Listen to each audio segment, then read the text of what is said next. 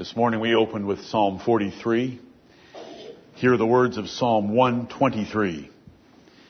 As we continue the same theme that we had this morning, and that is the throne of grace that God has given to us, and He tells us to come boldly to it, to obtain grace and to find mercy. To obtain mercy and to find grace in our time of need.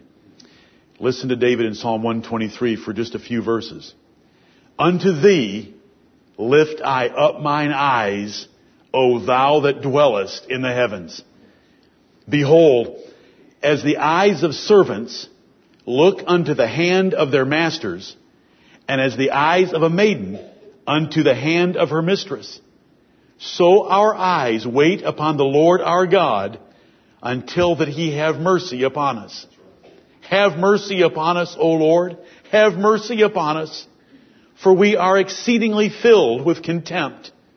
Our soul is exceedingly filled with the scorning of those that are at ease, and with the contempt of the proud.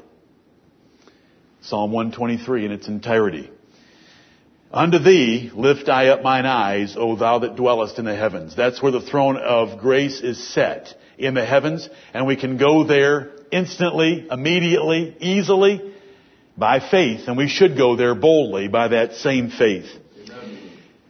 A servant watches his master's face to see if the job he's done is good enough to get a blessing or reward. A maiden looked at the face of her mistress to see if the job she had done was going to get some of her favor. And we look the same way to the Lord on His throne to bless us with favor and to give us mercy. But it's already been purchased. And it hasn't been purchased by our good works. And it hasn't been purchased by our righteousness. But by the Lord Jesus Christ, who obtained it for us. So His face is always smiling toward the righteous. Our Father in heaven, bless us, O Lord, as we enter into this second assembly.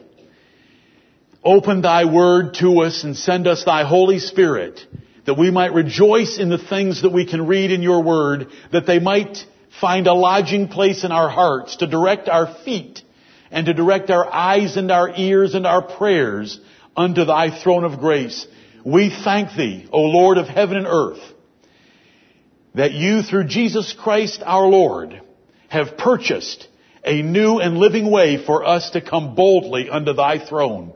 O Lord, stir us up that we would always hold fast the things that You have taught us, and that we would hold our rejoicing of hope firm unto the end.